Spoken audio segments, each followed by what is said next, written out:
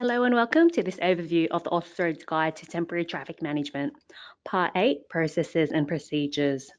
The Guide to Temporary Traffic Management details temporary traffic management requirements for Australia and New Zealand practitioners.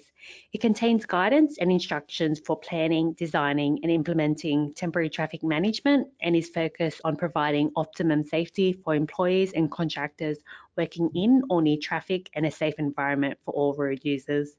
The combination of a 4-year collaborative project between AUSTRA's Australasian Transport Agencies and industry, the guide will help to harmonise temporary traffic management practice in Australia and New Zealand. My name is Liz and I work in the communications team at AUSTRA's. My details are shown on this slide. The Guide to Temporary Traffic Management has 10 parts, which are available to download for free from the AustroAds website. To have access, you'll need to log into your AustroAds online account. If you currently don't have an AustroAds account, you can sign up for free on the login page of our website. Part 8 provides guidance to road authorities, road infrastructure managers, any party conducting works on or near a road, and all persons involved in planning, designing, implementing, managing, and completing temporary traffic management works. You can access the part through this direct link. We also encourage you to have the guide open so you can refer to the relevant section numbers during this presentation. I will now introduce our presenter, who is Bert Prinsloo. Bert is currently the Director of Strategic Business for Wave International, a mid-sized consulting engineering company. Bert has led several road safety and traffic engineering guideline development projects in his career of more than 30 years, including the development of road traffic signs and road safety manuals. Welcome, Bert. This webinar, as Liz mentioned, is about Part 8 of the Australian Guide to Temporary Traffic Management, and it describes the processes and procedures of temporary traffic management activities at roadwork sites.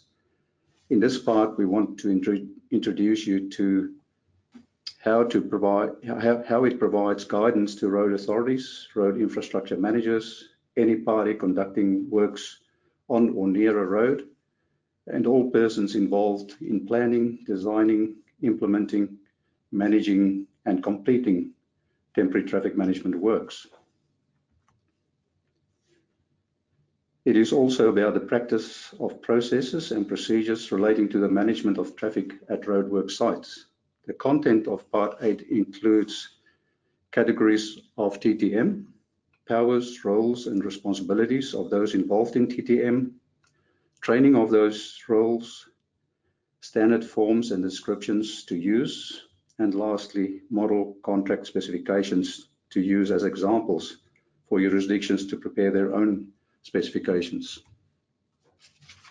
Section 2 of the document provides guidance on road categories for TTM. Road categories form a broad framework for road controlling authorities or the road infrastructure manager to follow guidelines for the purpose of applying TTM practices.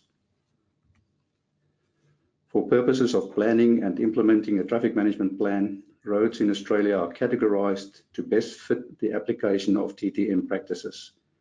These categories are currently focused primarily around a training framework and some variances in design practice. In time, it is expected to include further variations in design practices for TTM company pre-qualification. There are some default TTM road categories. The criteria for the selection of the default TTM category is based on the traffic volume and posted speed for a road as depicted in Figure 2.1. The x-axis shows posted speed and the y-axis traffic volume. As a guide, Figure 2.1 indicates which TTM category is applicable. Category 1 is mostly roads with lower volumes. Category 2 has increasing volumes and higher speed road environments. And Category 3 indicates an expressway road type, high volume and high speed environment. The following photos show examples of road categories for TTM.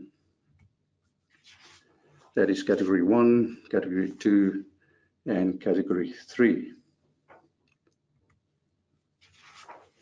Project-specific amendments to TTM road categories are possible under specific circumstances and can be selected through a simple three-step risk assessment, as indicated on the diagram. Now that we know what the road category for a TTM site is, this next step is to select it or develop a traffic guidance scheme, TGS, for the site. Section 3 provides guidance on the selection and development of a TGS. Traffic guidance schemes are described in three broad types: generic, site-suitable, and site-specific. The process of establishing the most appropriate TGS type for use at a worksite is shown as a flow diagram in Figure 3.1.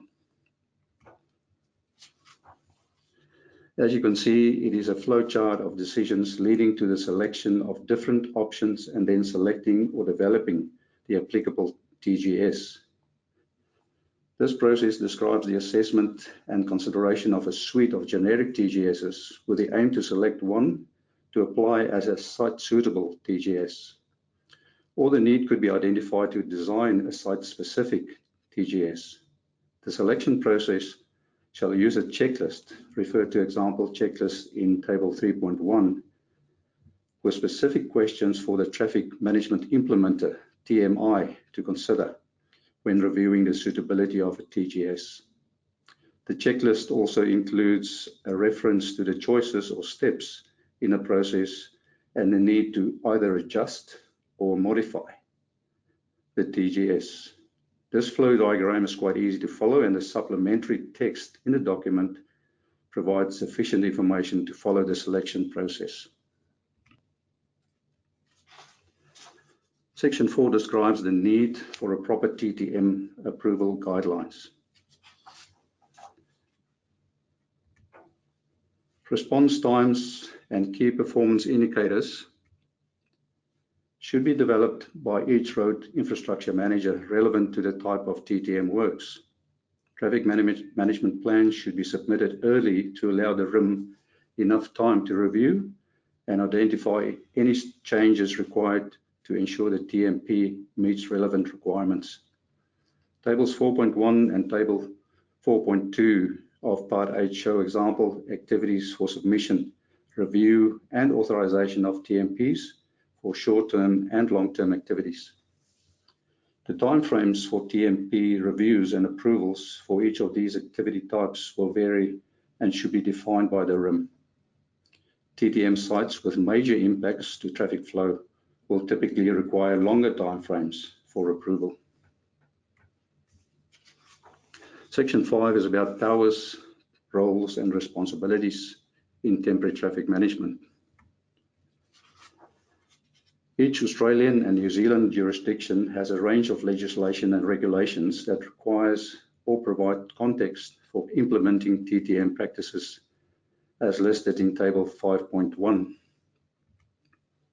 Any person conducting a business or undertaking in connection with or pursuant to TTM and the Australian Guide to Temporary Traffic Management has a duty of care so far as it is reasonable practical that the health and safety of workers who work for the PCBU or whose activities is carrying out work are influenced or directed by the PCBU are not exposed to health and safety risks arising from that business or undertaking.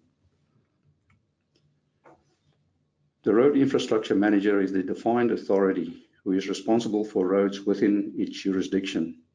The roles identified by each RIM for TTM activities need to be understood by all persons involved in planning, designing, implementing, monitoring, managing, and completing TTM works.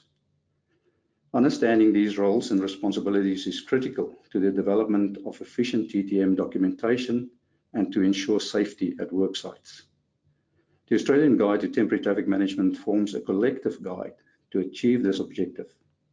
The responsible roles to lead, support, and oversee TTM activities are described in Part 1.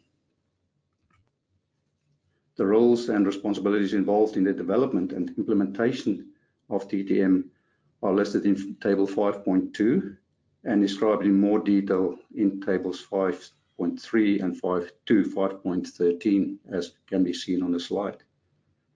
Further details on tasks and activities for these roles are also provided in Appendix A.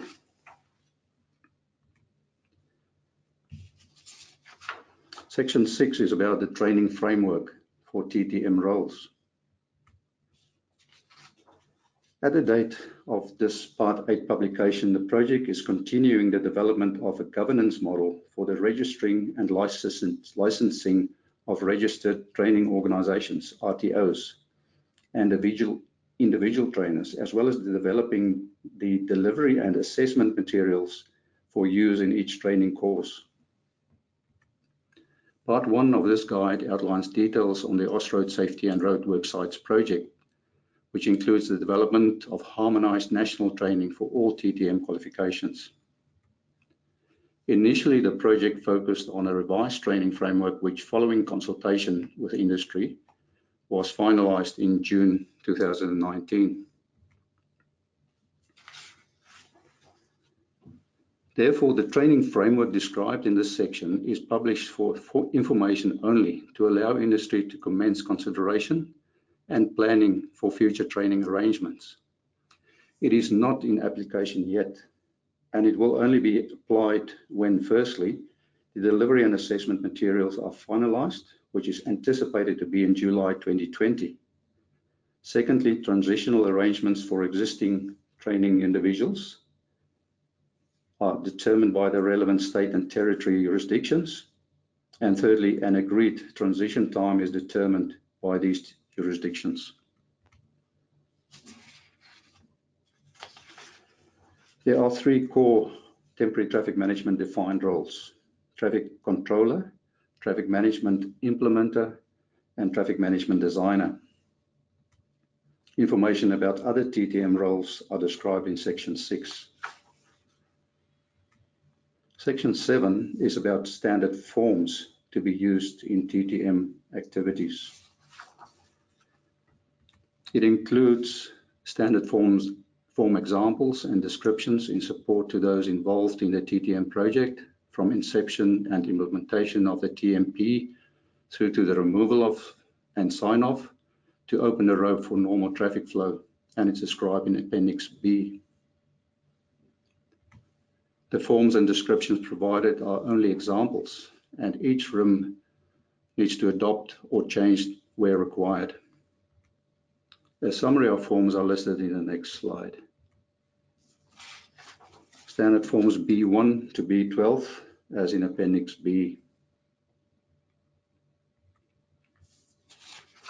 Section 8, the last section in Part 8, provides details on contractual specifications.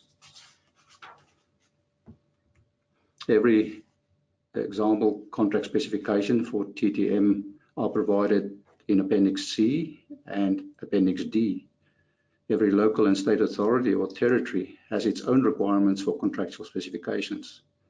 The examples provided in Appendix C and D are examples only that can be used to prepare or adjust current jurisdictional specifications where required.